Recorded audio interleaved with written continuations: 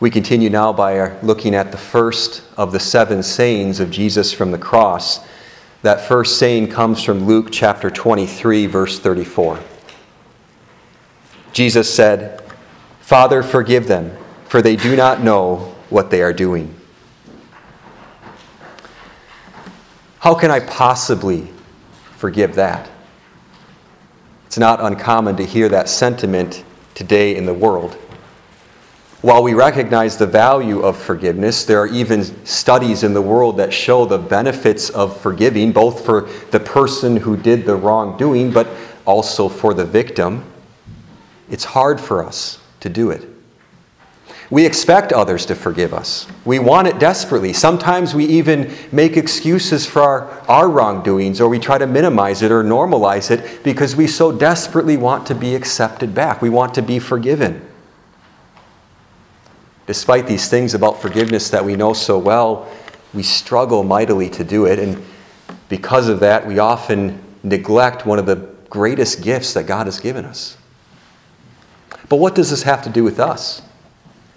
This evening we're talking about how Jesus forgave. You don't have to be a genius to see what made Jesus' forgiveness special. For one thing, he did nothing wrong. But also the ones to whom Jesus was speaking were not worthy to be forgiven. And that's the first place we see ourselves. We struggle with forgiveness because in many cases we think that the people receiving that forgiveness aren't worthy either. Maybe their crime was too great. Maybe they aren't really sorry. Maybe they need to learn a bigger lesson. There's always a reason that seems easy and accessible in our minds to not forgive. But take a look at the they of this verse, and you'll see it's the same with Jesus. The following verses tell us who they were that Jesus forgave. First, the Jewish rulers were listed. They incited the mob. They brought the accusations to Jesus, the false accusations. They stirred up the people. The idea of his death began with them. The Roman soldiers are also included. They're the ones who committed the actual crucifixion. They nailed Jesus to the cross. They mocked him. They spit upon him. They beat him. They bartered for his clothing. And finally, the 2 thieves that were there with him, next to him on the cross, they mocked him as well.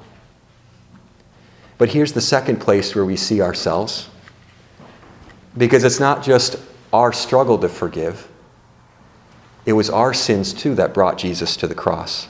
We needed atonement just as much as the worst characters on Good Friday did.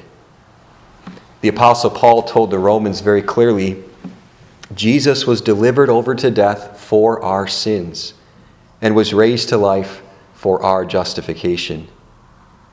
We are just as guilty and responsible for Jesus' death, and so just as in dire a need of his forgiveness.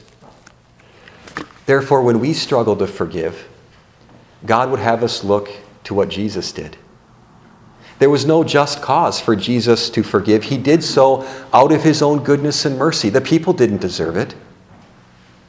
Likewise, when others in our lives don't seem worthy of our forgiveness, we too can still forgive, not by looking at ourselves, not by comparing ourselves to them, but by looking at Jesus, looking to his goodness and his mercy. We continue with hymn 166, verses 1 and 2.